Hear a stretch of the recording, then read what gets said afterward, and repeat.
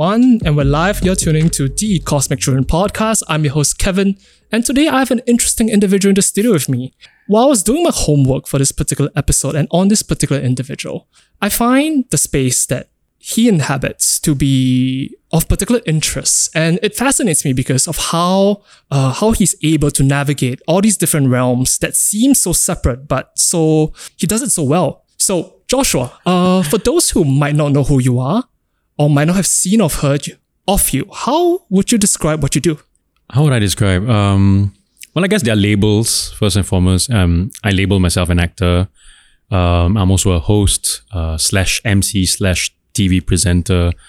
I do voiceover work.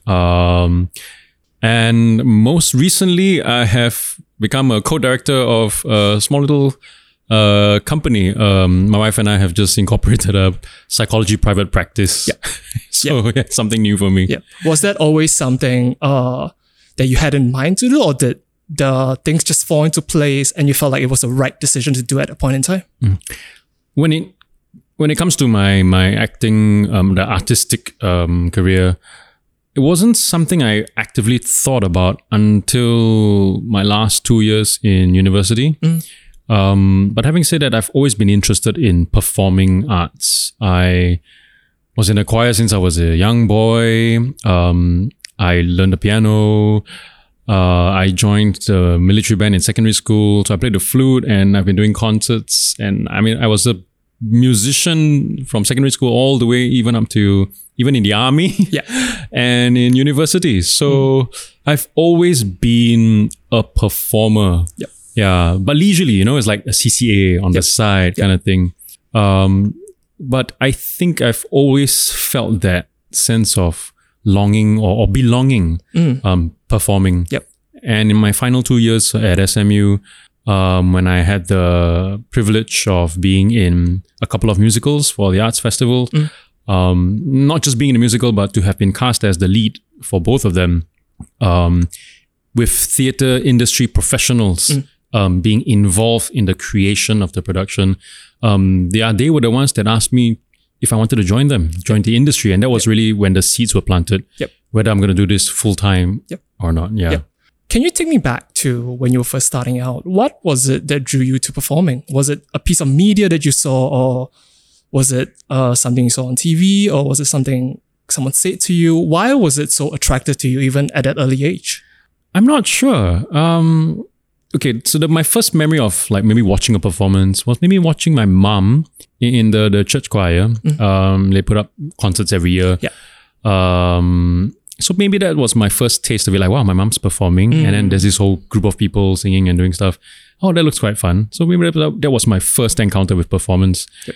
I also found myself always imagining what characters sound like when I read a book or I read a script. And when I did literature in school, when we start to read Shakespeare or texts that are meant to be performed, I would just imagine what it would be like. So maybe there's that as well. And I imagine myself saying those lines or even performing those things. What sort of books were you reading early on? All sorts. Come to think of it, I don't know whether they were age appropriate at that time. I mean, I was like a primary school kid and then handed a Michael Crichton novel, reading Jurassic Park or Airframe or John Grisham novels also that were quite popular at that time. I think I just found myself very drawn to reading and just absorbing all these different kind of stories. And I had I didn't limit myself in terms of the genre and stuff like that. So even like a Russell Lee, those Singapore ghost story stuff. I read Animorphs. Oh, that is a really good series. I know Animorphs. The Andalites. I mean, I still remember Andalites, Andalite Chronicles, the Yerks and whatever. That was such a good series. What else were there? The usual primary school stuff like Goosebumps.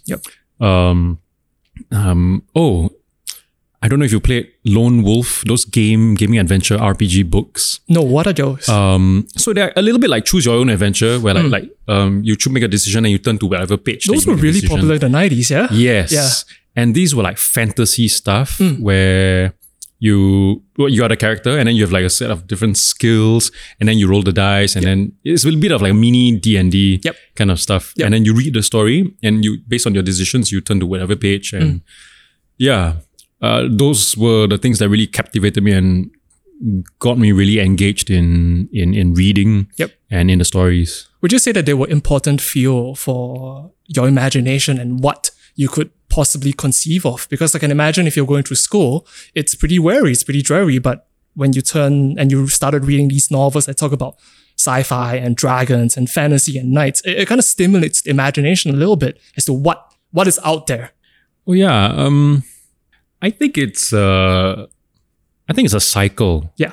Because earlier when I was talking about when I read stuff, then I imagine how they sound like that, stuff like that. So I think the imagination comes first, but then the material also fuels that imagination because depending on the writer, it can be very rich, creative writing that just puts images and sounds into your head, right? Even though they're just words on a page, and then that fuels the imagination.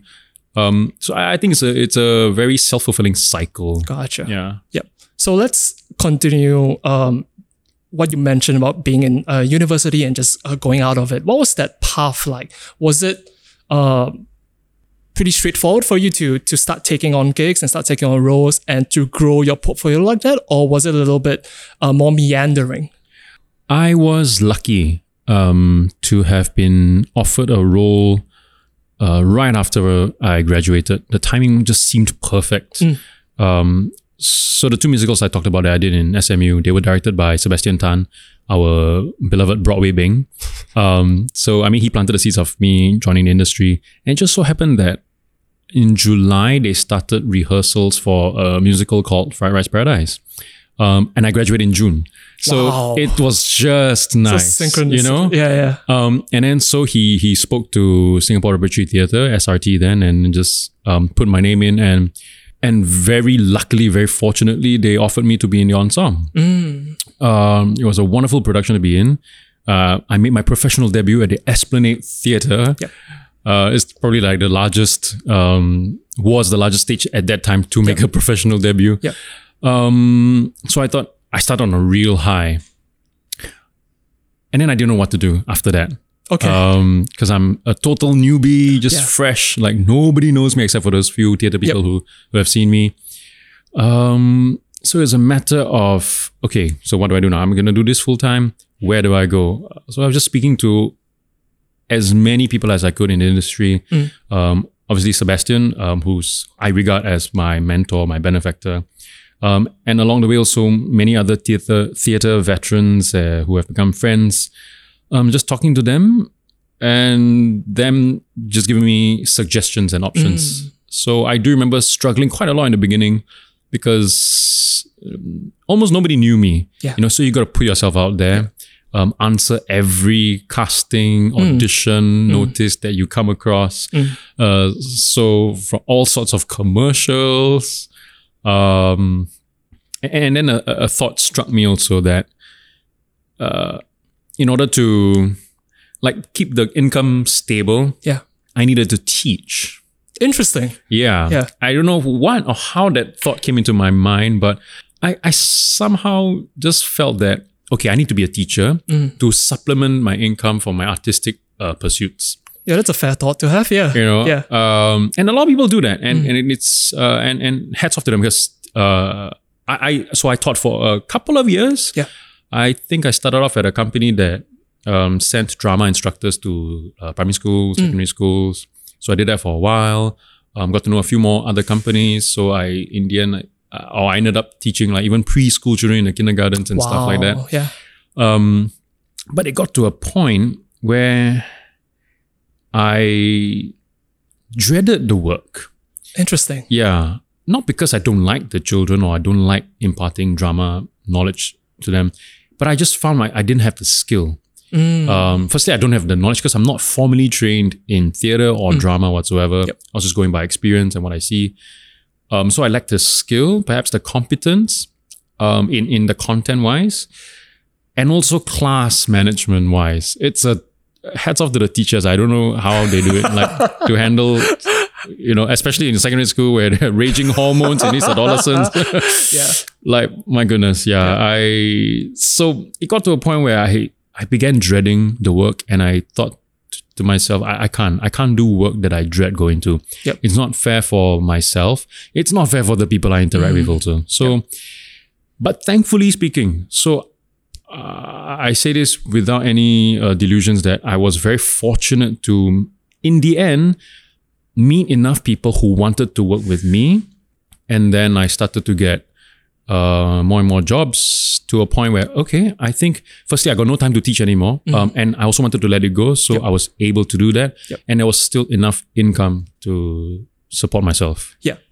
I want to touch on this very interesting thing you mentioned about dread. Did you carry this framework of looking at things and experiencing things further down your career as to help you identify the things that you might not want to do or you feel that it might not be a good fit?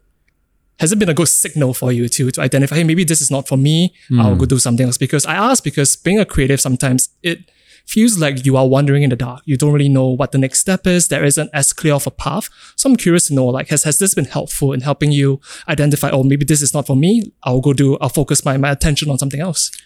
Definitely. But it's something that you learn along the way. It's not something that I will look at, okay, whether this I want to do or whether I dread it later on.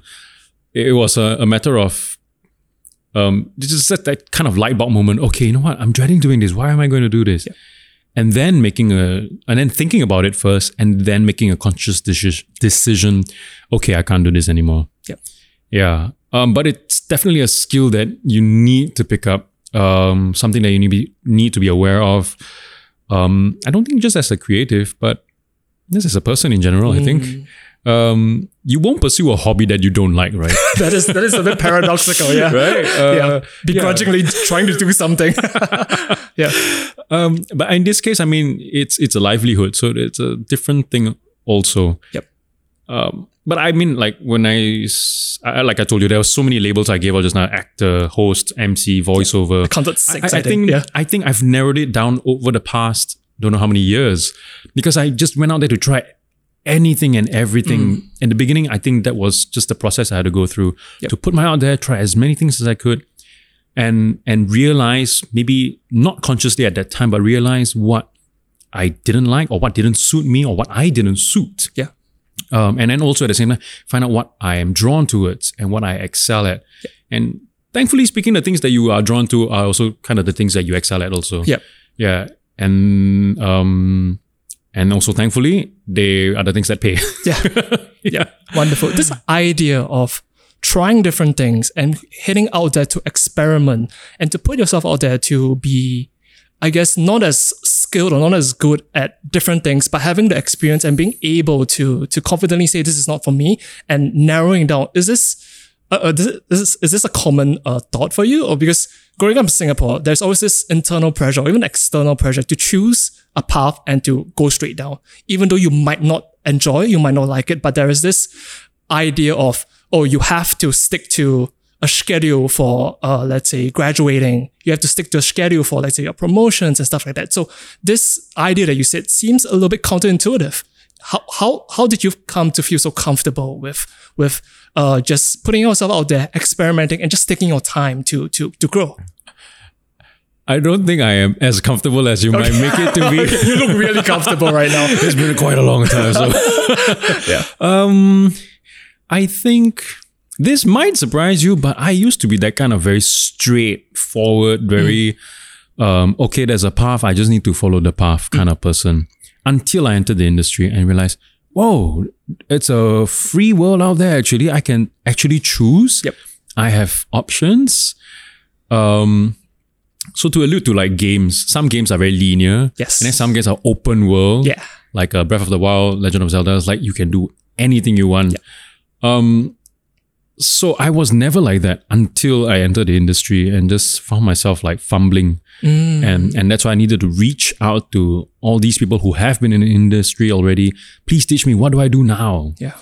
And I realized that, you don't have to stick to one path. You know, I seem comfortable about it now, I think, because I have tried many, many things already, and that's why I'm able to be where I am now. But at the beginning it was I wouldn't say terrifying. I was about to say that, but I don't think it was terrifying. It was very, I guess, just feeling very insecure or unsure. Yeah. You know, when the lights are a bit dim and you're just unsure, but you're not really scared also at the same time. Yep. You just know that, okay, I've got to go there and try it. And if that path is not for me, okay, then I can close it off and try something else. Yeah. So I guess I had to really try and find a balance and find my internal threshold for, okay, is this something that I can live with if I were to take up this job? I don't really like it very much, but how's the pay like also? What are the people I'm working with? There are certain thresholds that I think you need to set for yourself. And this comes with talking with people also. It's not just totally on my own introspection, although one needs to have a fair amount of that. As the years go by, as I gain more experience, I do find myself becoming more, refining my criteria of why I choose to take up a job or not, why I choose to pursue something or not. And also life, because when you get married is one thing, and then when you start to have your first child is another, and then when you have two children, so the priorities change also depending on life circumstances. I guess it sounds as though one kind of has to roll with the punches and be flexible in whatever game plan they might have. Because I can imagine the plan and what you have right now in your life is very different a decade back. As you said, as you get married, as you get one child, two child, things change. So take me back when you first got your first production in that. What was the industry like? Was it a very vibrant industry? Like there's a lot of opportunities, or was it a wasteland and you had to scrounge and find? Because I find myself thinking sometimes, what was the scene or what was the creative landscape like back 20 years when people first started? I have to say that I'm actually, in that sense, quite a lousy practitioner in the industry because I'm really not super in the know of things. Or like if you ask me what's playing now at the Esplanade, like if you're an artist, you should know at the top of your head, but I don't. So I'm quite lousy in that sense. I'm not really very much in the know. So if you ask me about how vibrant it was at that time, I really had no idea also. On top of that, I was just fresh. I was just a newbie. But on hindsight, I would like to think, or my impression of it is that actually the scene has always been vibrant, I think, even up to now. It's a matter of whether you're interested to go and look or to find out, By the time I joined the industry, this was 2010, by the way. So a good 13 years ago. I kind of knew that there was a theatre industry out there. There were shows. I do remember as a kid, my aunt or my parents would bring me to watch like Singapore Arts Festival stuff, so international acts and things like that. The big musicals like Les Mis or Phantom. But local theatre, okay. So if we're talking about just the local arts or theatre industry, my first production, I saw so many people, a ton of people. I thought, wow, this is established. This is a vibrant industry. And only slowly, months after that, a year, 2 years, I realized how maybe not just theatre, but in the entertainment, even I'm incorporating film and TV at the same time also. They're quite a bit fragmented, a bit fractured, but in their realms, in their domains, they have their own life, they have their own niches, they have their own vibrancy in each respective realm.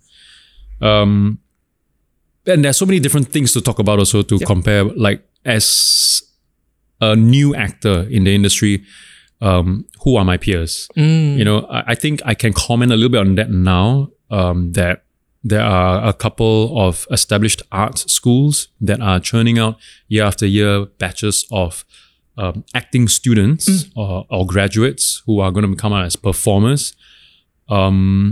These schools also have resources to link these students and graduates to the companies, potential employers.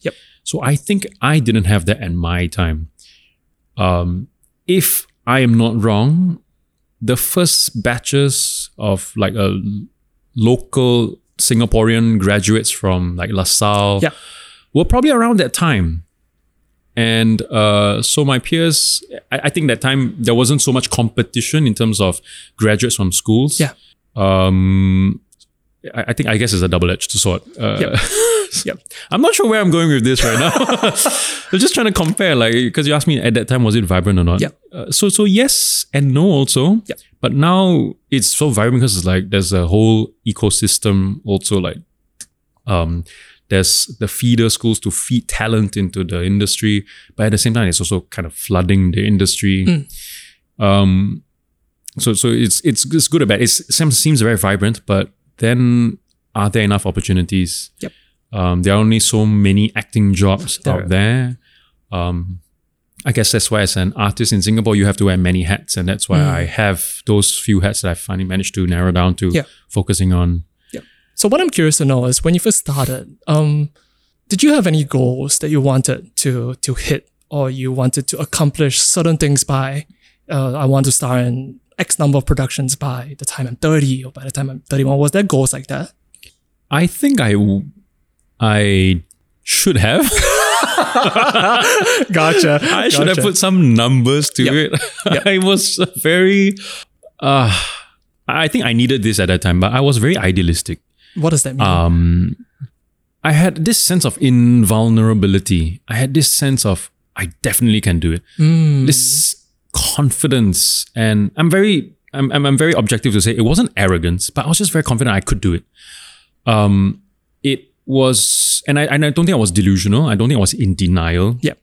Because firstly, I had people from the industry asking me to do it in the first place. So that to me was a big signal that, yeah, I can make it. If these people who have made it say I can, who am I to say, no, I can't? Like, I'm how can I reject your expert opinion, you know? Yeah. That's one way to think about it. Yeah. Yeah. You know, so, and I think it didn't hit me at first, but someone was sharing with me about how, firstly, find something that you like to do, right? And you feel that you are good at doing. And finally, someone else in the relevant field telling you that you are good at it. So these three things came together for me. And that's why I had this confidence that I was able to do it. And my then girlfriend, now wife, fortunately, when I told her about my decision, it wasn't even a question. You know, I didn't even realize, I didn't even ask her, can I join this industry? You know, what would you think? I wasn't even considering, so this might sound bad on my part, I wasn't empathizing her position, her insecurities, like this artist partner of hers, you know, the stereotypical connotations with an artist, like, oh, you know, you're going to be poor, income instability, etc. Yep. I never considered those things for her, but I just felt so confident I can do it. You know, I will be able to do it. Yep. And I guess, it was necessary for me at that point in order to keep going. Because honestly speaking, the first year was really tough. If you look back at my bank statement from that time, apart from my first paycheck, my numbers barely moved upwards. Not a lot of activity. You know? I mean, a lot of activity of withdrawals, perhaps. The first year was, I even started acting for amateur clubs just to gain experience. You know, even though I wasn't paid, but I would spend like 4 weeks of rehearsals, and rehearsals just at night. Yeah. For in a production that they didn't pay me. Yeah. I had to do just all those things. Yeah. You know. What was the question again? What I'm curious to know is, what contributed to this confidence? Are you able to analyze it? What contributed to you feeling so confident? And did this confidence help you push through the rejections and the failures even throughout the years? You also can imagine it's not an easy journey to do what you do and to constantly go for practices and to constantly just keep pushing against it. So did this confidence help you throughout your journey? Yeah, so it was essential definitely to have that sense of confidence, that sense of invulnerability to last at least the first couple of years. It did hit me, I think, in 2012. Actually, even earlier. I do remember auditioning for Pandemonium's production and didn't get it. Up to today, I've not been in any Pandemonium production at all. Yeah. And they've been around for, I think, 13 years, about the same time. I think they started in 2010. Anyway, so when I didn't get in, I was so sure I was going to get in. I was just sort of hyping yourself up. Yeah, because I think back then they were just casting new or young actors of a certain age bracket. Yep. And I thought that, that's my age bracket. And I don't think there are many of my age bracket there at that time. Yep. But then to have not been picked was a huge blow for me. Yeah. Yeah. How I sustained after that, I'm not too sure. I think just pure grit or I guess I just persevered, or I had kind of the faith that other things will come. It was a lesson I think it was definitely a lesson for me to learn that other things will come. And I can't have everything. Nobody can have everything. Yeah. So it was a good wake-up call for me. Very valuable lesson to learn. Yeah. But at the same time, to not let that just take over my whole world, and just because of one rejection, just like see myself as a failure and stop. Yeah, it's an important lesson to learn when the stakes are low. Oh yeah. So how have you learned to navigate rejection and not getting roles right now? Are you better today in navigating it? Because I can imagine when you feel much for a role and you feel like you should get it and not getting it, I can imagine that would sting no matter how experienced you are as an actor or going through these casting calls and stuff like that. I think I'm handle it better now because of the way I frame myself going to the audition room or the way I approach auditions. It's that it's not so much how good you are, although your skill does play a part. But at the end of the day, it's how well you fit the role. And I recently just watched what's his name? Bryan Cranston. There was one reel on Instagram I came across, and he was just talking about the job of an actor. The job of an actor is not to get the job. So the job of an actor is to go into audition, to create in your best possible way what you think that character is, your version of that character to your best ability, and see if that person wants that or not. It's not about whether you are good or not. So I think that kind of framing really helped. It's a fit. It's not whether you're good or not. It's whether you fit or not. Yep. And if you don't fit, that's it. Because you're just born this way. This is who you are. If you don't fit, that's not your fault. This is just who you are. Yep. And just as other people might fit that role, you fit others. So I think I handle it much better now with that in mind. Yep. Yeah. There might be some roles that appeal to me that like, oh, I think this is interesting. This is exciting to play. And if I don't get it, it might sting. It still stings. It definitely would hurt a bit. Yep. But I think I managed that better by telling myself there'll be something else. Yeah. Yep. And maybe just having 5 gin and tonics that night. I wish you would have started with that.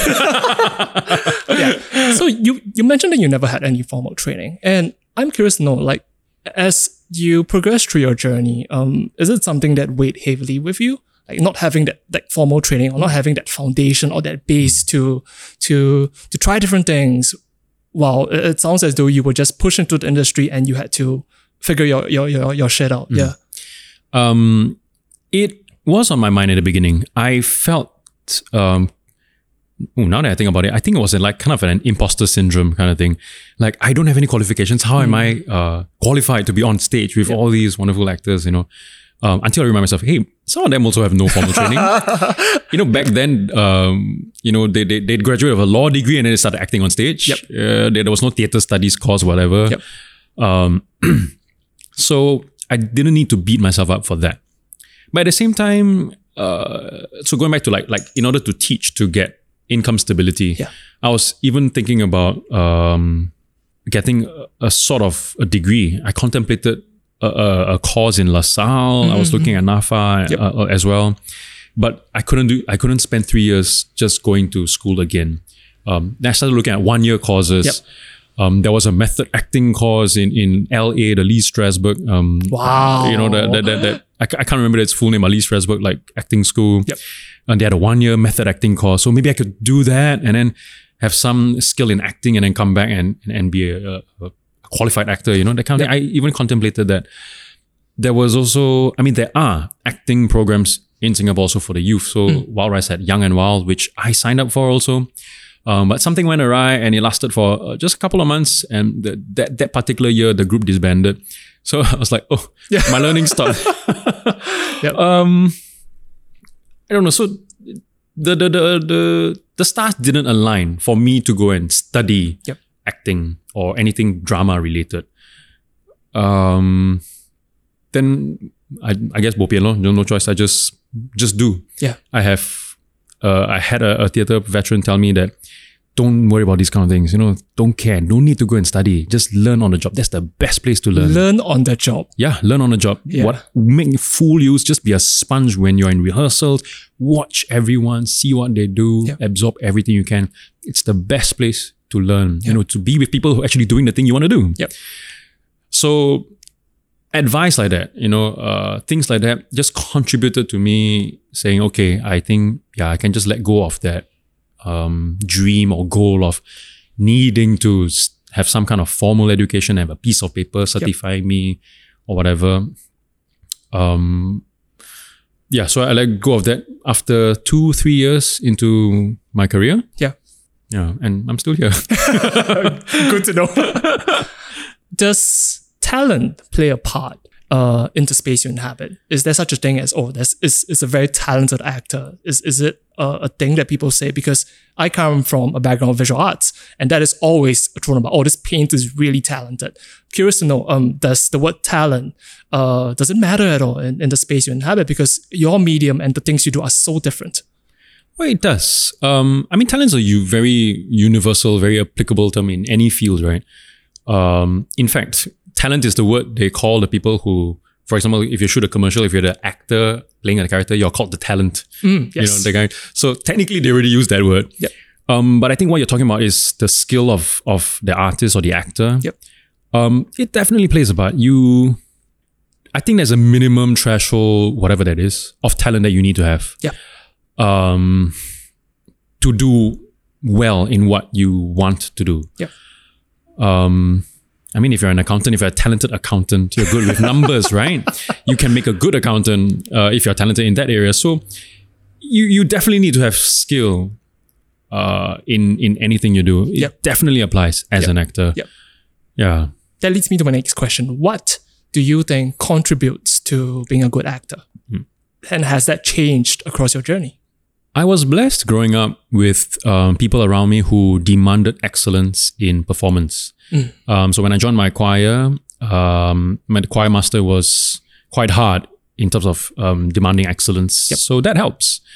That trained my singing ability and to a large extent the voice that you hear now. Not only that, and my dad also encouraged reading, and I remember walking along the car park back home after a jog or whatever, and he would just ask me to read the brands and models of the cars, you know, like Toyota, Corolla, and then teaching me how to read. So, and pronouncing them correctly. Yep.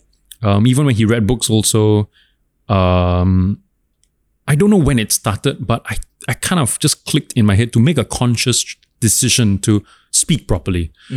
Yeah. It got to a point where I think this was in university. I think I was, because I was very used to the musical theatre kind of background of singing, enunciating everything correctly. Yeah. And then I think for one of the performances, I needed to do a pop number, and I was told to not enunciate. It came as a surprise to me, but it was a lesson for me to know how to code switch as well. Yeah. So that was just another lesson learned. Yep. Okay, so experiences to how did I grow my skill or my talent? So things like that. I think when people demand excellence in the performance, especially from a young age, that kind of groomed my aptitude and my attitude towards putting up a performance. Yep. To always put up a good performance. Yep. Yeah. Could it be detrimental though? Like, because it sounds as though excellence, it resonates closely with perfection to me. And as we both know, we live in an imperfect world. Nothing can be perfect. But this idea of striving for perfection could potentially put an immense amount of pressure on anybody. Yeah. And especially when you're on stage, you're thinking about so many different things. Yeah. Could it be detrimental? It could. Yeah, when it crosses a line of abuse, right? A tiger mom demanding excellence in studies from her children, that kind of thing. Yep. I don't know where the line is, but I know that there should be a line. Yeah. When it crosses over to abuse, wherever that line is, it's definitely a no, and that is detrimental. Yep. So thankfully, I don't think I've been traumatized that much. That much. I mean, suffering does build character. I have to agree with that statement. But too much suffering breaks a person too much. So, you can't have it too easy. You do need to be pushed. Yeah, to be stressed a little bit. We perform under a little bit of stress. Yeah. So yes, it could be detrimental, but where that line is, I don't know. It's up to the individual. Yes, in a way. I have to leave this up to researchers or experts to go and do their thing. Yep. Yeah. So I have to ask, as you consume media, you consume movies, you go to theatre productions, what is evident in the good actors that you see and the actors that you look up to? What is evident in them, in all of them? Are you able to distinguish what you like about these actors that you hold in high regard? I think it's a very feeling thing. Feeling, okay. Yeah. Being affected by a performance is very visceral. It's so... you can't describe it. You just feel it. Yeah. And as a human being, you just know it. And it just happens automatically. When you see such a compelling performance on screen or on stage, it just happens. You just feel it and you can't explain it. Yep. As someone in the industry, you might be able to, like, on hindsight, analyze and think about, what did this actor do and stuff like that. I don't know how to do that. I never went to school. I know there's like film school where they study film and what the director does or what the actor does and stuff like that. Yep. You can't do that for stage though, unless you record a production. Yep. Yeah, but so for a live performance, you can't do that. But you just feel it. And so I really can't tell you how or what makes an actor good for me. Yep. Yeah. How do you ensure that you portray and you give these feelings to the people watching your shows then? Since it's so visceral and it sounds like there isn't like a theory on it. There isn't something you could go attend a class for, but it's so nebulous. Yeah. Yeah, it is very nebulous, but I think there can be some quantifiable elements to it. And of course, this is just knowledge that I've picked up along my way, meeting various directors and actors. So I think a common rule is try to be interesting. Because that's what does that mean? Exactly, it's very nebulous also, right? But it's a good question to ask, because I remember going to my director and ask, so is it A or B, And he asked me, which is more interesting? And then it got me thinking. So rather than telling me what the answer is, it makes me think. And I think you need to have a mind of your own also to make your own decisions. As an actor, you don't just follow instructions. You be creative yourself to create a character. Yep.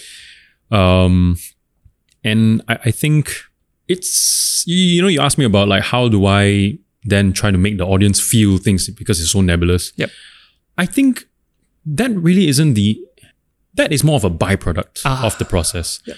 For me now, I think my process is focusing more on the work itself. I just have to trust that with the guidance of the director who has the vision of the entire production, the entire show, what I do with my character can fit into that direction that then goes to the audience. Yep.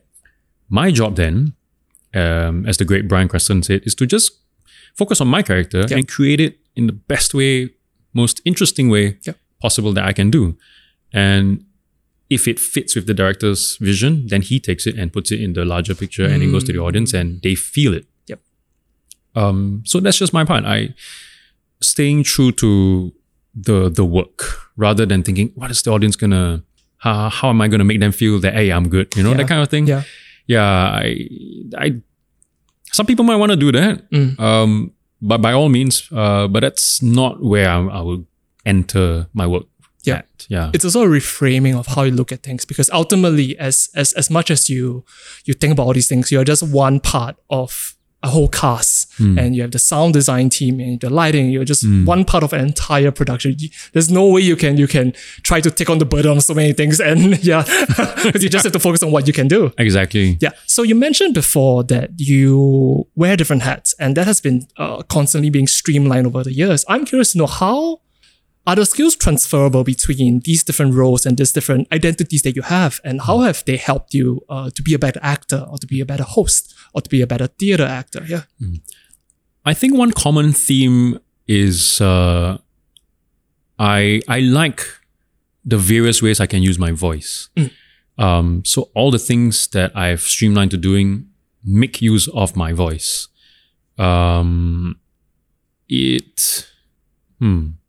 Repeat that, please. Like, you have an incredible voice. Thank you. I'm just curious to know how, as you've continuously streamlined your jobs, your identities, and the different roles that you take on, how have they helped each other and enable you to become a better actor? The cross pollination of these different things. Yeah. So transferable skills. Yeah, I think that was the main thing, right? So the use of my voice. So the common thing between the various roles that I play is the use of my voice. And I think because of that, I have found that these are the things I want to focus on. Acting, singing, voiceovers, hosting. Yeah. So a lot of things definitely overlap. Yeah. They complement each other. And I think this wasn't brought to my attention, but an actor friend of mine who knows my CNA, not my right now, because I'm freelance. I'm not employed by CNA, but the Why It Matters program that I was on, the big boss at the time, is a friend of my theatre friend. Yeah. And my theatre friend actually told her that what actually makes me an engaging host for that program is because I'm an actor. My acting informs my performance as a host. And when she first mentioned that, I actually didn't really understand why, you know. But now I kind of get it. It's a very unconscious thing, but the attitudes and the aptitude that an actor has really transfers to the kind of presenter that the program needed, in order to convey certain things to an audience in a not so. It's not like being a newscaster. You know, it's quite different. So my acting actually helped me be a better host.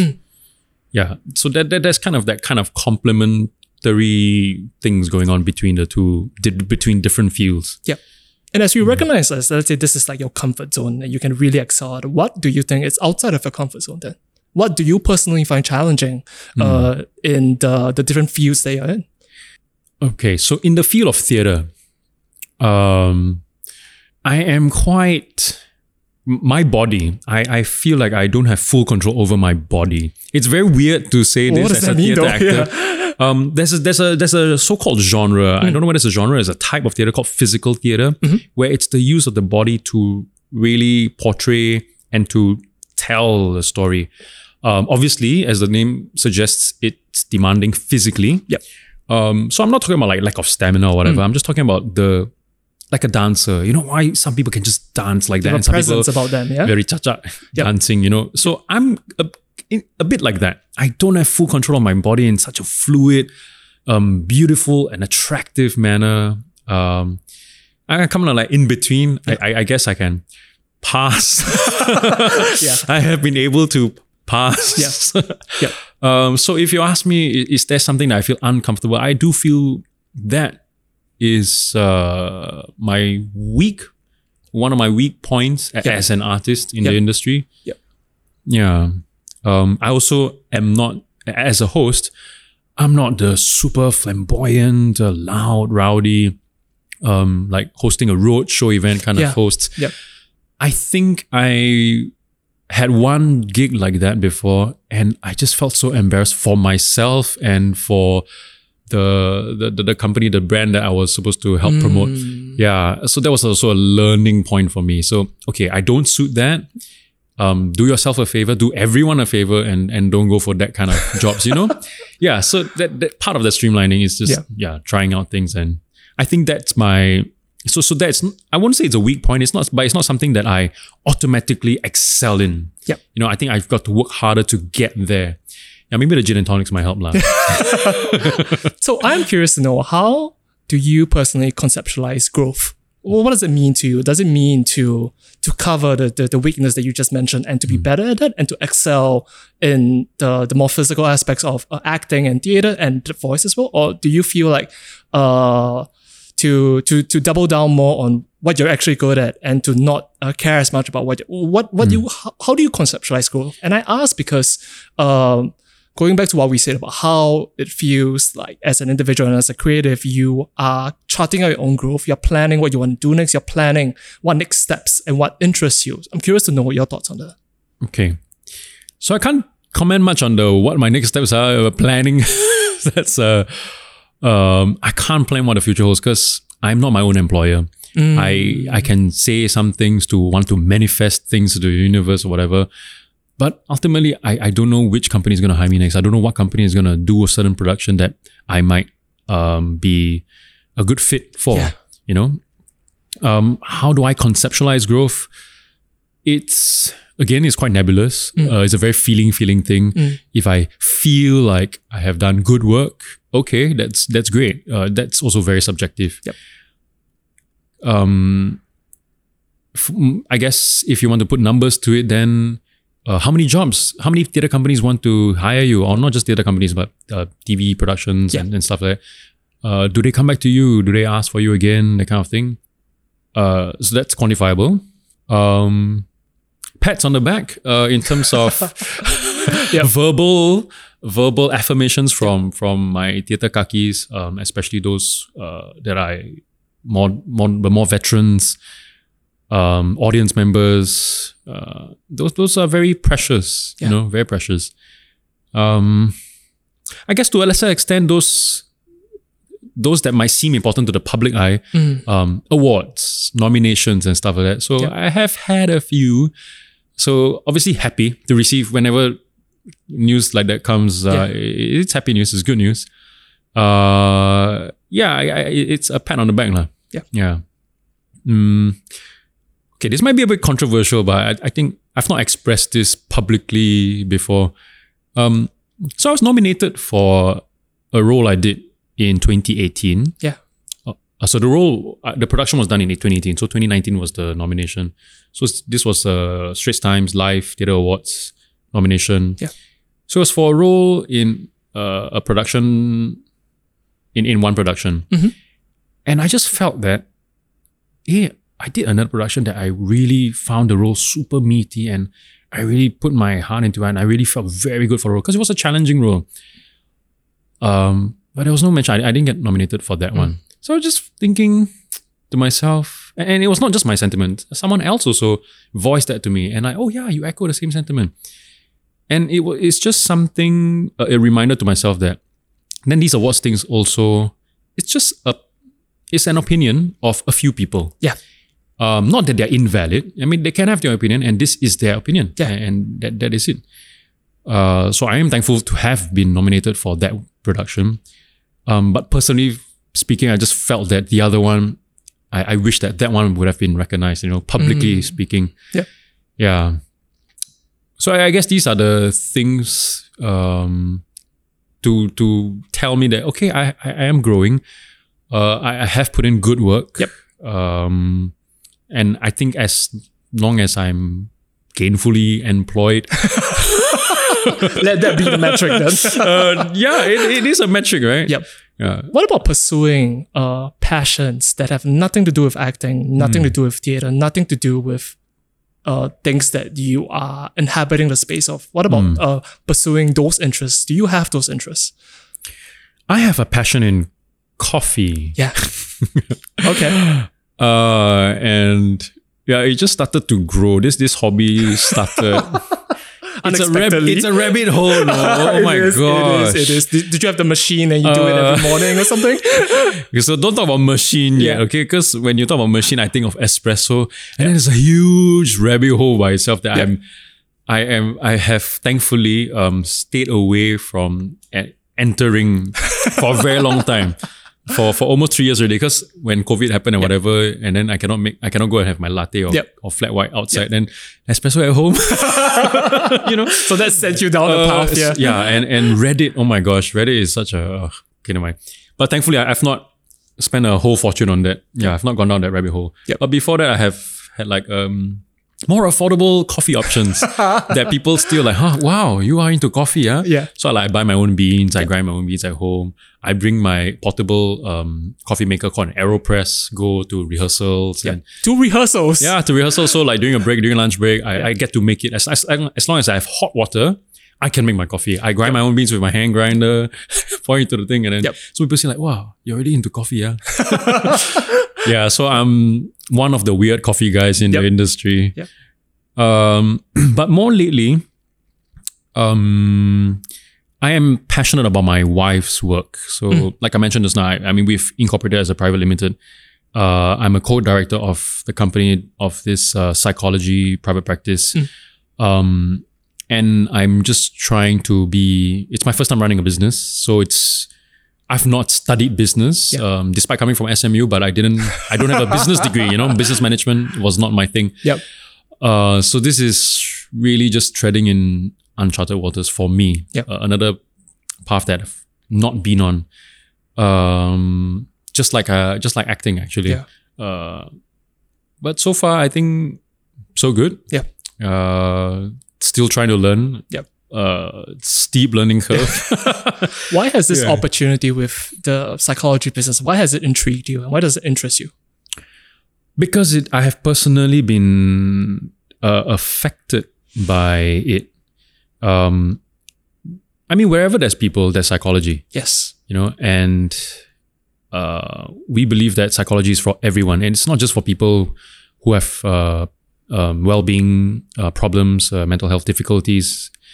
It should be seen as a life essential. And I think the pandemic should have planted some seeds that our mental well-being is very important to sustain life, But okay, so going back to personally being affected by it, it's not so much the lockdown and stuff like that, because I was pretty fortunate that I still had work going on.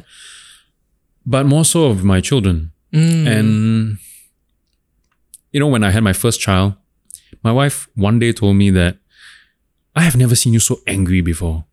This is a new side of me that she's totally never seen. And there's something about just having a child that triggers something in you, in any parent, I believe, who has been latent. I hesitate to use this word because I don't know a better word to use, but latent trauma from before.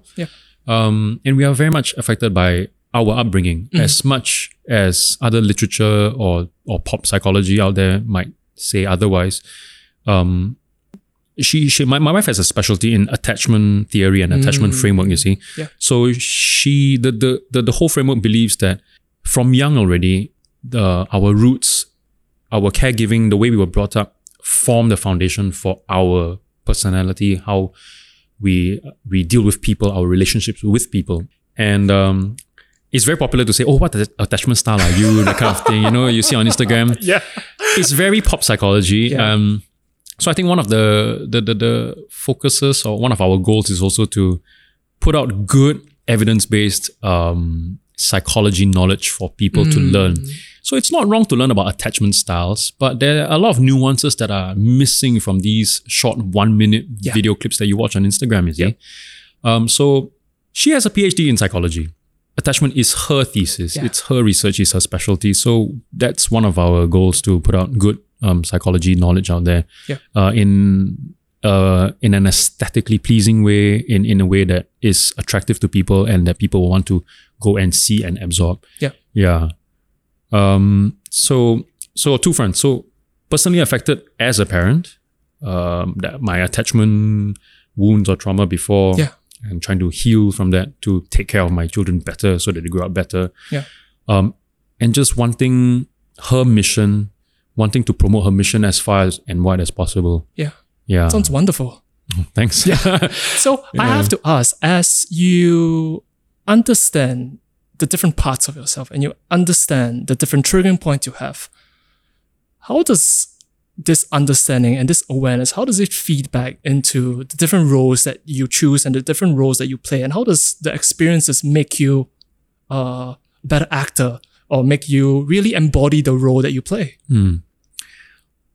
I think I'm going to borrow the words from one of my directors, Zitian. He says as an actor, you just have to be very sensitive. Very sensitive. Yeah, you have to hone your... you have to treat sensitivity as a skill and hone it. Be sensitive to people, to things, to life. That then builds your library of feelings, of emotions, of experiences that you then pull together to feed into your character. Yeah. And ultimately, whatever you see on stage or on the screen is or should be a reflection of life or a version of it. A reflection of life or a version of it. Yeah, I mean, because if you talk about fantasy, sci-fi, that kind of thing, it's not real life dragons, right? That kind of thing. Yeah. But the humanity of it, because I think what draws people to stories and shows is the humanity in these stories. Yep. You see, beyond the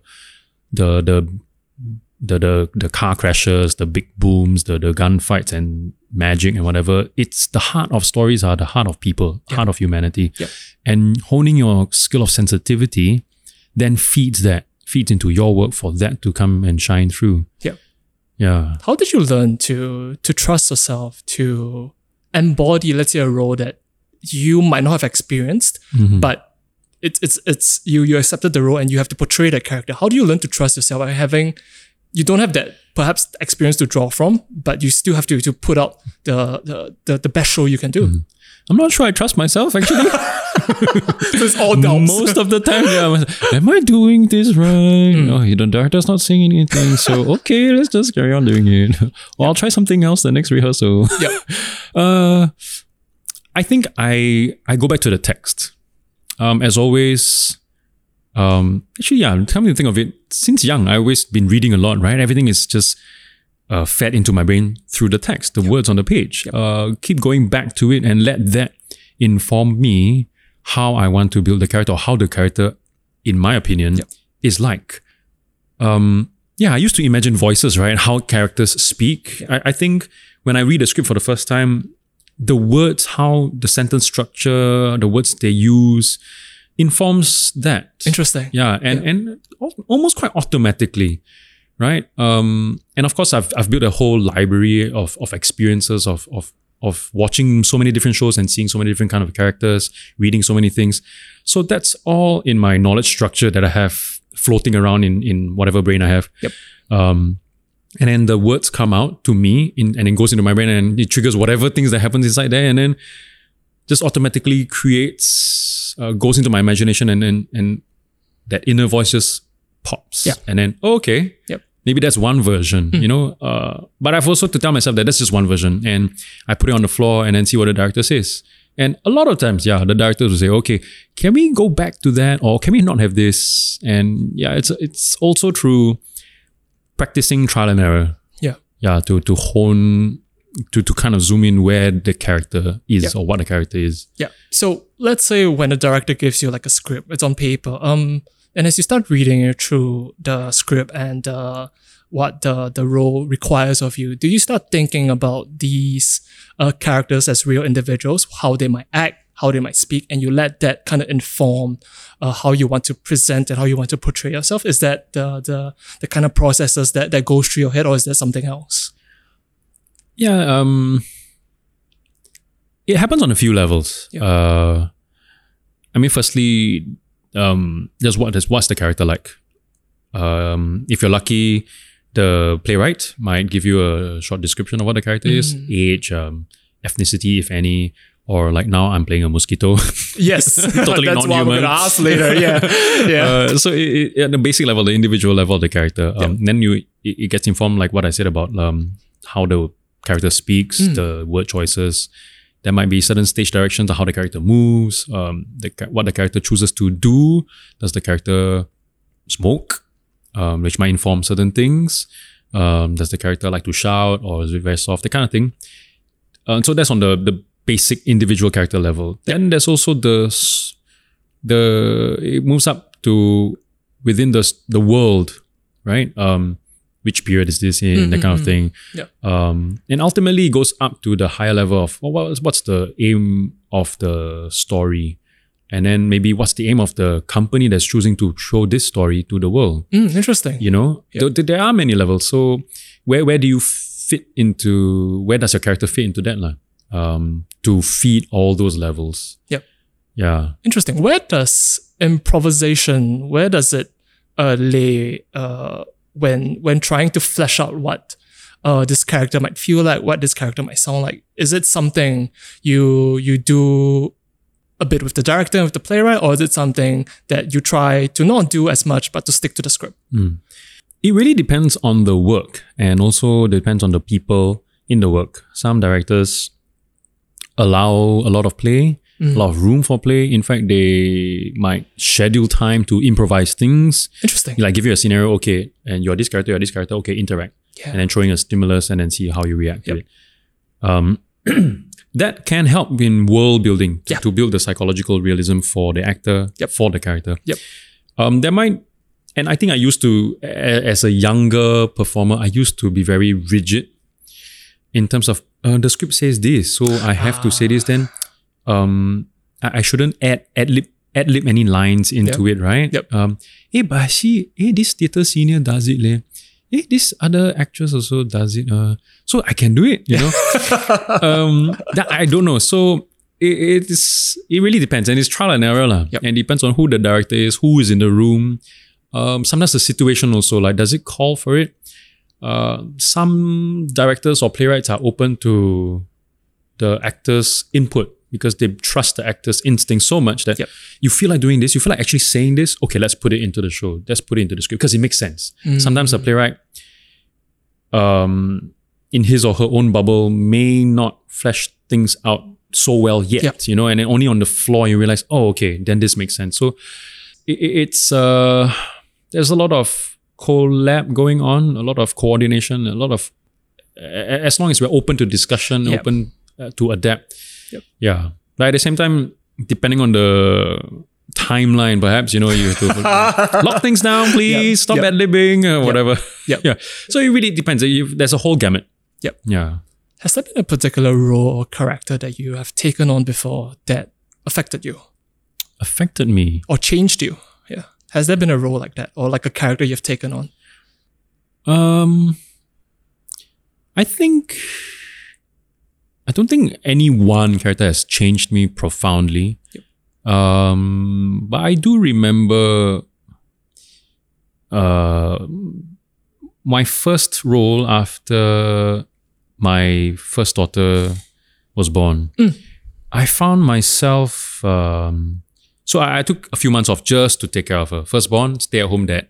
Fair. You know, I pushed away projects, and then the first project I took up after that, I just found myself drawing inspiration, not deliberately, but like, why is her essence seeping into what I'm doing?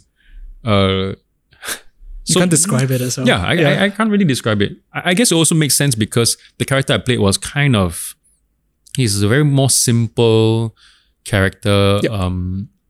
I guess in more layman term, he's slower. The IQ isn't very high. So that's why he's a very simple. So in that sense, I'm much more innocent, you know, not street smart, just very naive and innocent. So maybe the innocence from my child seeped into, just naturally, I thought that it was appropriate for the character. So it kind of seeped into my delivery of the character, what I created. I don't know why I use this example as what character changed me profoundly. But I just thought that was the most different process I felt in creating a character. It sounds like something that you have to be open to let it happen as well. Yes. So in talking about taking on different roles and taking on different characters, there's oftentimes like this is an individual, their thoughts and their feelings. I want to talk about your upcoming role in the production where you play a mosquito. Yes. What is going through your mind, or what has gone through your mind when you receive the script and you're playing a mosquito? Where I mean, it's debatable whether they have thoughts or not. It's debatable whether they have memories or not. So what do you draw on for that particular role? Okay, so when I first got wind that I was going to play a mosquito, I was ecstatic because I was like, yes, I'm going to play a character that's just so out of this world, just so not the run of the mill, like a teenager or a student or teacher, or basically a Chinese man in a family kind of role. This is a mosquito, it's going to be fun, and it's this is meant to be a comedy. So okay, we're going to have fun with this. I had no idea whatsoever what this mosquito role was about until the first read, and I'm like, oh, he's quite human, huh? Hey, he's also quite abing.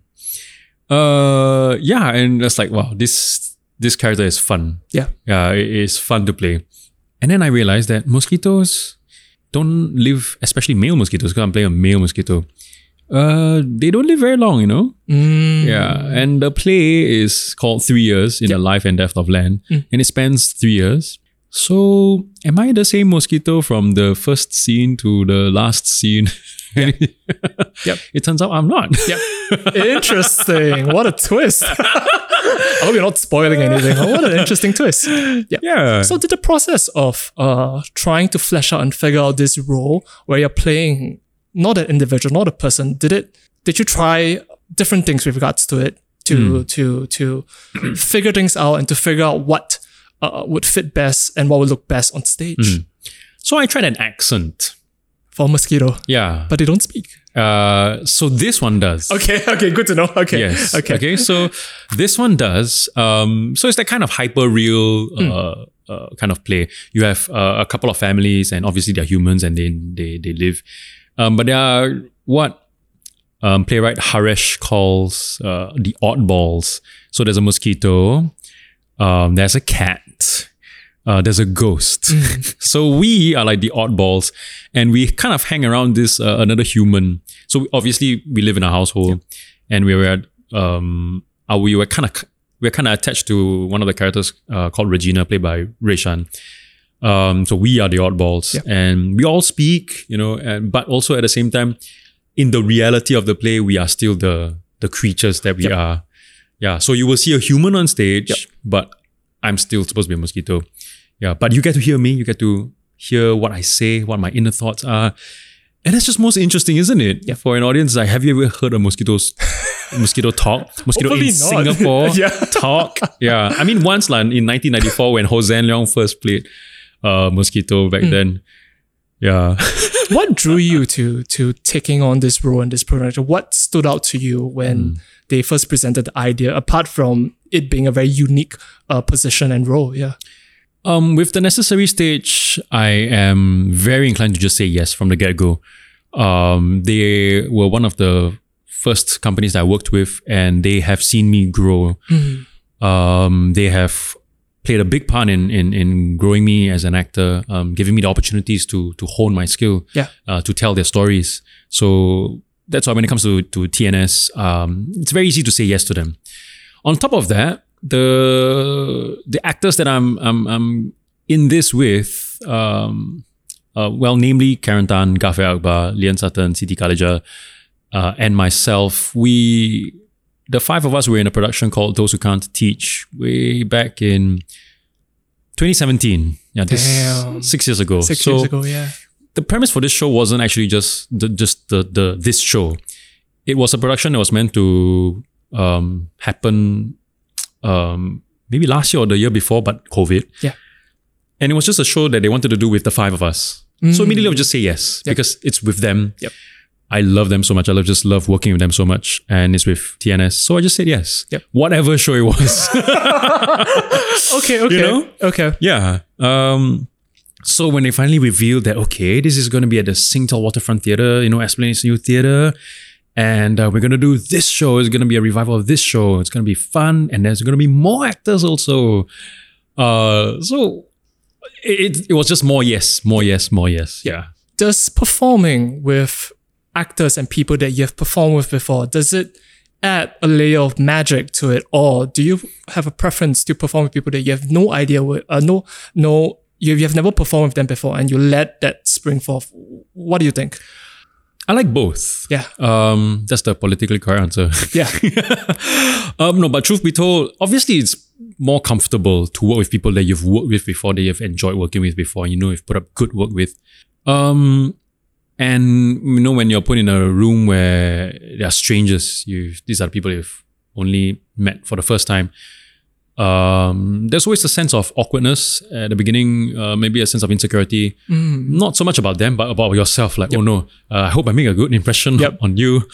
That kind of thing. Especially when they're like the younger actors, if they've just graduated, and then the first thing they tell you is that, oh yeah, I saw you in this, I saw you in that, and like, oh okay, thank you so much. Then there's like actually a lot of pressure, But it's interesting to hear that you experienced that, because I have this strange idea that, let's say you've been in this industry for so long, you rock up to, let's say, a reading with people that you are meeting for the first time, it's all easy peasy. But it's interesting that you mentioned that there is still a bit of anxiety. It's like first day at school, basically, and you have to work with them, because ultimately at the end of everything, you still have to put up a fantastic production. Yeah. So I'm curious though, what do you find challenging specifically about this production? What have you found challenging? This production? I think trying to marry the absurd, because I am a mosquito, with the natural. And at the same time, stay true to what a mosquito's natural instincts are. Because I'm not a mosquito. I can testify to that. That's the toughest part, to try to marry the absurd with the natural. Yeah. To try not to make it too out of this world that becomes unbelievable.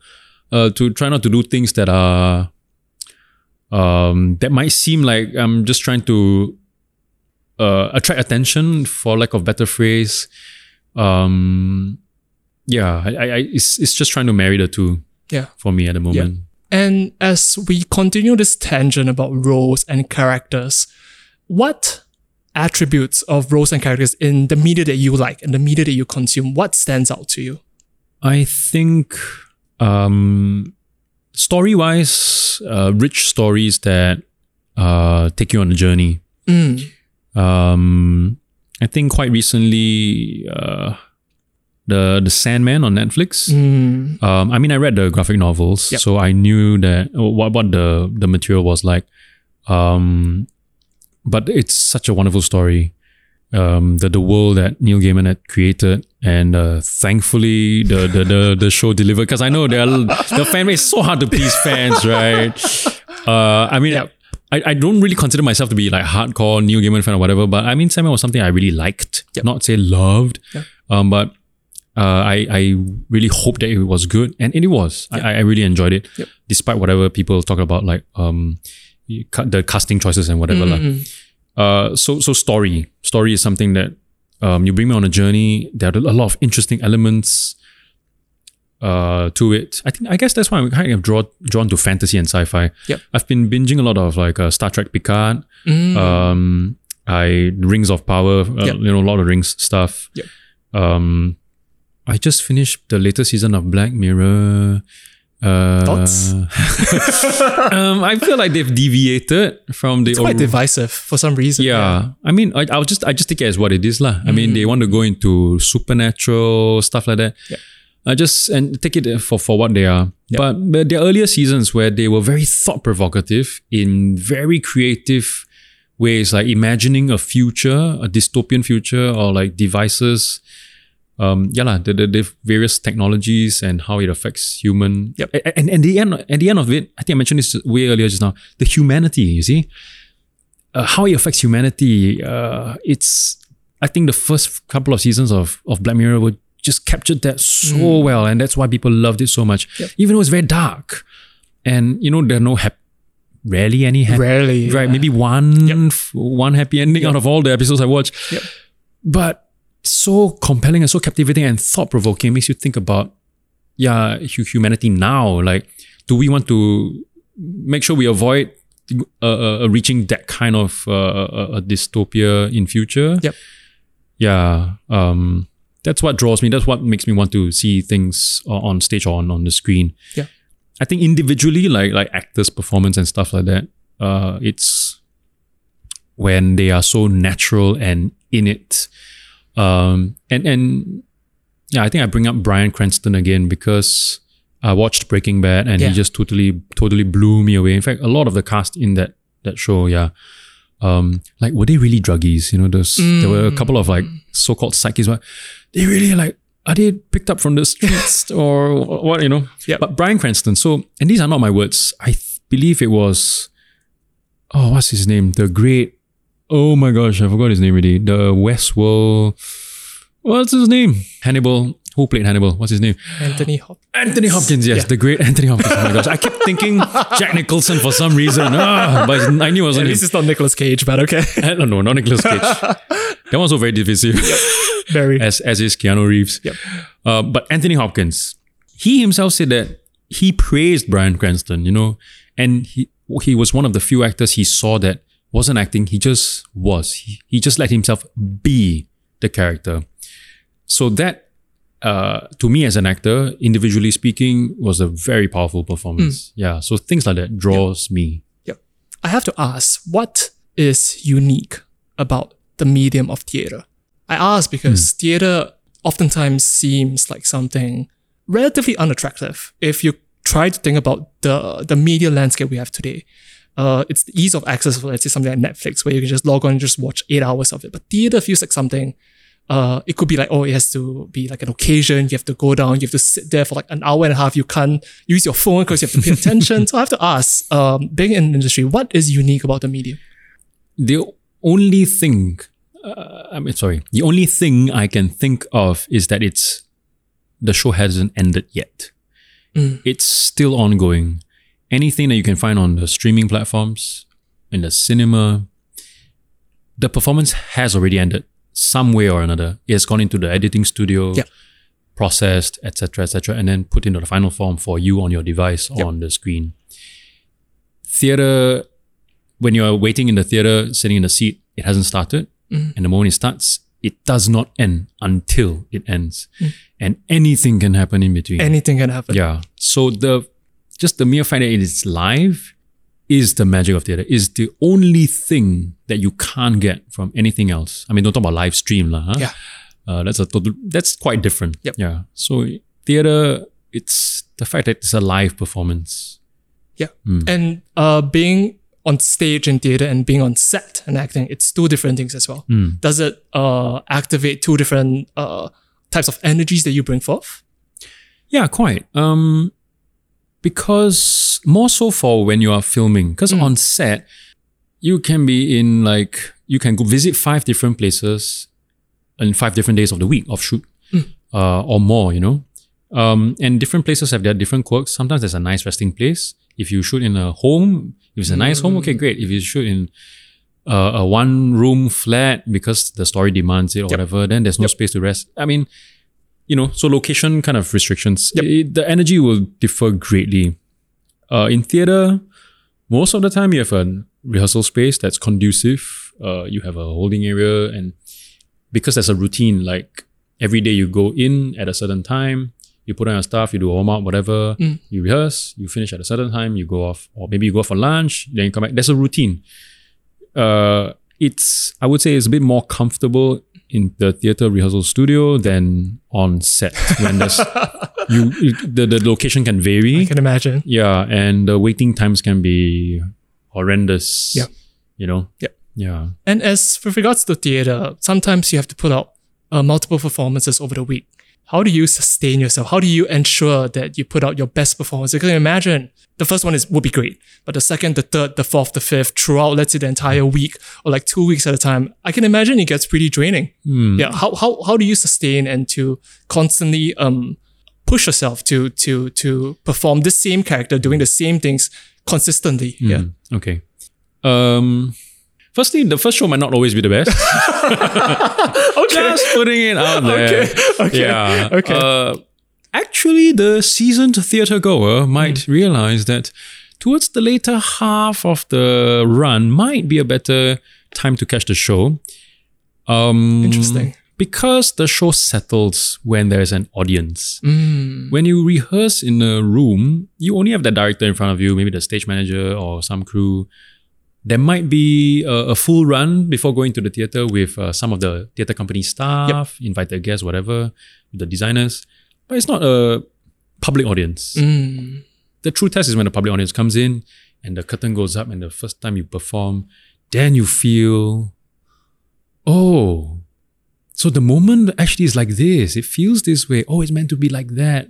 The moment's supposed to be land this way and not that way. Those kind of things click miraculously, magically when there's an audience. And a fresh audience at that. It's not an industry insider kind of audience. So the first performance, not necessarily the best, but it is the rawest. So some people like that. Some people like to go and purposely watch the first show, and then they compare with middle of the run maybe, and then the end of the run for those who are into that. But your question was how to sustain, especially keeping into character. Continuous runs, let's say throughout the week, Okay, so from the physically speaking, medically speaking, keep yourself healthy, keep yourself rested, keep your voice, in tip-top condition. So taking care of yourself is first and foremost. It's quite basic.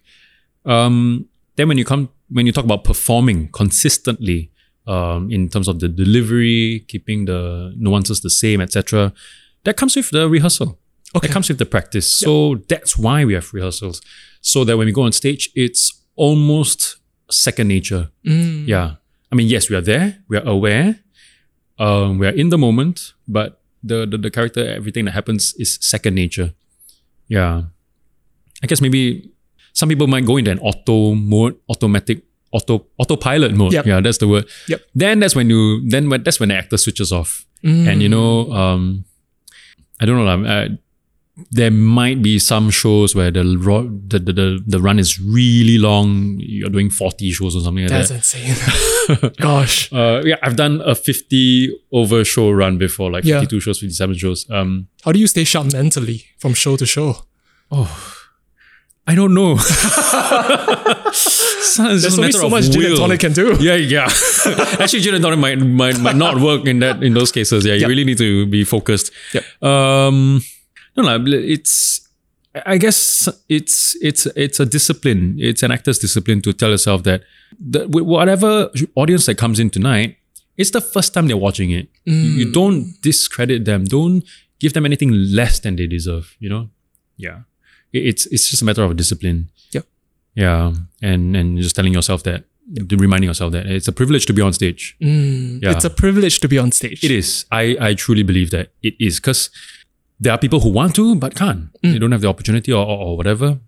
And the fact that I'm able to is a privilege. I can't take that for granted. Lovely. As we wind on this conversation, I just have 2 more questions left for you. My first question is there a piece of media that you would like to experience again? A piece of media, as in something that I've done before? No, something that you have watched, something that you have liked, something you have sat through in the theatre that you would like to experience for the first time again. Is there something like that for you? This is difficult because I say one and then I might hurt a lot of other people. If they are listening to this. Let's not step on any toes here. If I may be conservative in my answer. Lion King? It's really conservative. Everybody loves the Lion King. Okay, I do like Lion King also. But I think I would like to, this is so cliche watch my first musical again. And I think that was Les Mis. Les Miserables. I was just blown away by the whole experience. And I do remember wanting to perform that little boy's role called Gavroche. It's this cute little guy. And then I was a boy in primary school then. And isn't that me? I can be that guy on stage. I was just blown away by the whole experience. And it was that kind of musical where every word is sung, right? It's not just like acting, and then sing a song. Everything was sung. It's like, wow, like, wow, this guy effort. Yeah.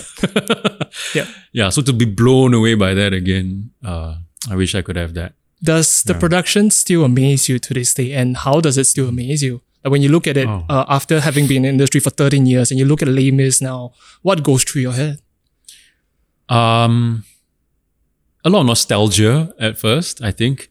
But I think if I were to think about it, I've not heard their songs or played it for a very long time, not heard it. Like even the movie was quite a long time ago also, right? But I enjoyed it. A lot of nostalgia but if I think about it, it goes back to a lot of humanity again, once again. A lot of heartbreaking stories in it, but also a lot of hope, a lot of like hope for humanity, hope for mankind again, a lot of love, pain, sorrow, everything, a whole gamut of emotions, right? Yep. So there's a whole lot of humanity on stage from that production. Yep. Yeah. Lovely. I think my last question to you is, in the spirit of the series you hosted, Why It Matters, I have to ask, why does acting matter? Why is it a profession that is regarded as a really high art form with regards to theatre? Why is it regarded as such a high art form? Why does it matter? It matters on a few levels. Firstly, you need good actors to bring out the characters, bring them to life. You know, your stories don't come to life very visually, very viscerally, if not for actors. Otherwise, they'd just be words on a page, you know? Even if there was just animation, you need actors to voice these characters you see. Yep.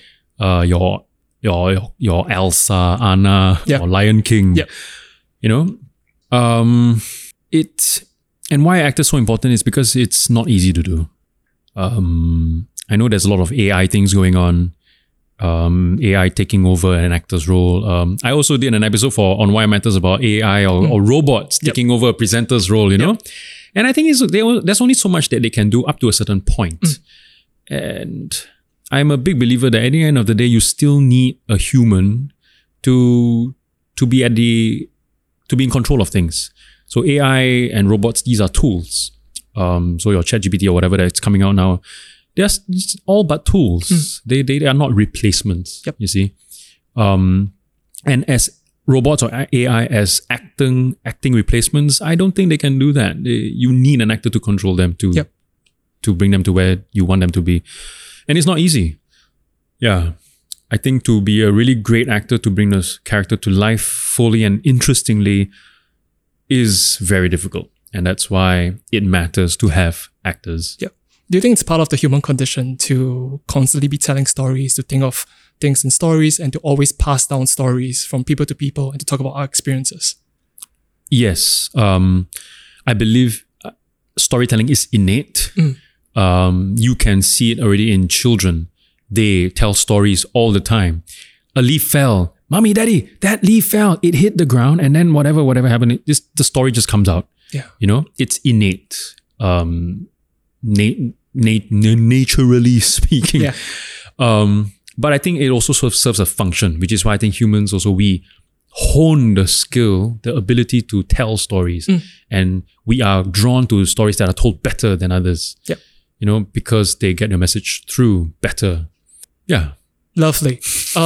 Could you share details about, as we close out this conversation, could you share details about the upcoming production that will be at Esplanade? Yeah, so this is a production called 3 Years in the Life and Death of Land. It's a very quirky, funny story about people who are living in this place. Stuff happens to them. There are the oddballs like a mosquito, there's a cat, there's a ghost. So there's lots of comedy, lots of drama. And it's going to be held at the Storytel Waterfront Theatre, which is a brand new theatre. Just barely a year old only, not even a year old actually, built just right next to the Esplanade Theatre. And we're going on from the 5th of August until 13th of August. So not a very long run, but quite a few performances to put up. And I think tickets are quite limited. So snatch them up fast because, I mean, at the end of the day, this is a Harish Sharma script. It's a really good script. It was only ever performed once 29 years ago in 1994. Yeah. So, rarer than a comet. Wow. Yeah. Yeah. So this is like 29 years later, you know. Yeah. So, I mean, it's gone through a few changes. It's been refined.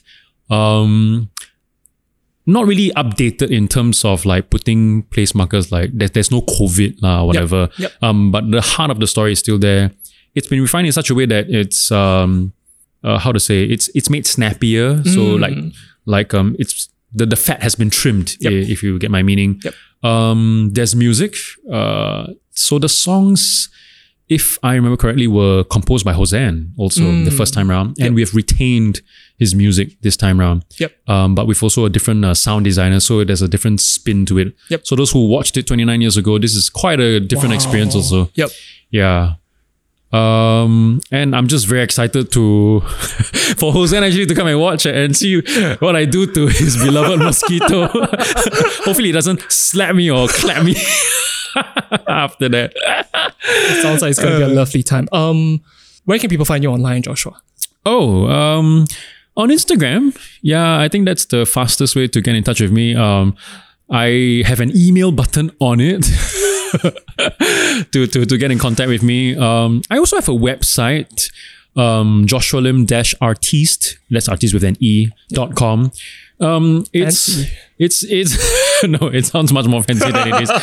It's quite dusty already, if you get my meaning. Because I mean, we'll just be more active on IG, socials, on the socials. So that website, just a bit of a repository of like past production images, a gallery. Yep. There is a contact us page over there that you can type your message to me, and you will get to my email also lah. Yep. Yeah. And if I may give a shout out to my company, it's called the Psychology Atelier. So it's not your usual run-of-the-mill psychology practice. We have a very nice brand new space at Seah Street, and we welcome anyone who wants to find out more about what psychology is, a therapy journey. Yep. And not just that, actually my wife has been involved in a couple of theatre productions as a psychology consultant. Interesting. Yeah. So that's why we're called an atelier. Art is another half of her that she's very passionate about. Yep. And it's in art that we connect with people and that we spread psychology knowledge well and apply actually creative applications of psychology is what we want to do as well. Yep. But yeah, so we have a nice new space and we welcome people who just visit us at thepsychologyatelier.com to have a look. This has been a lovely conversation, Joshua. Thank you for your time. No, thank you, Kevin, for having me. Thank you. Thanks for listening. We hope you enjoyed the episode and feel inspired. If you enjoyed what you heard thus far, do give us a follow on Instagram. And don't forget to share and subscribe. Stay tuned for the next episode.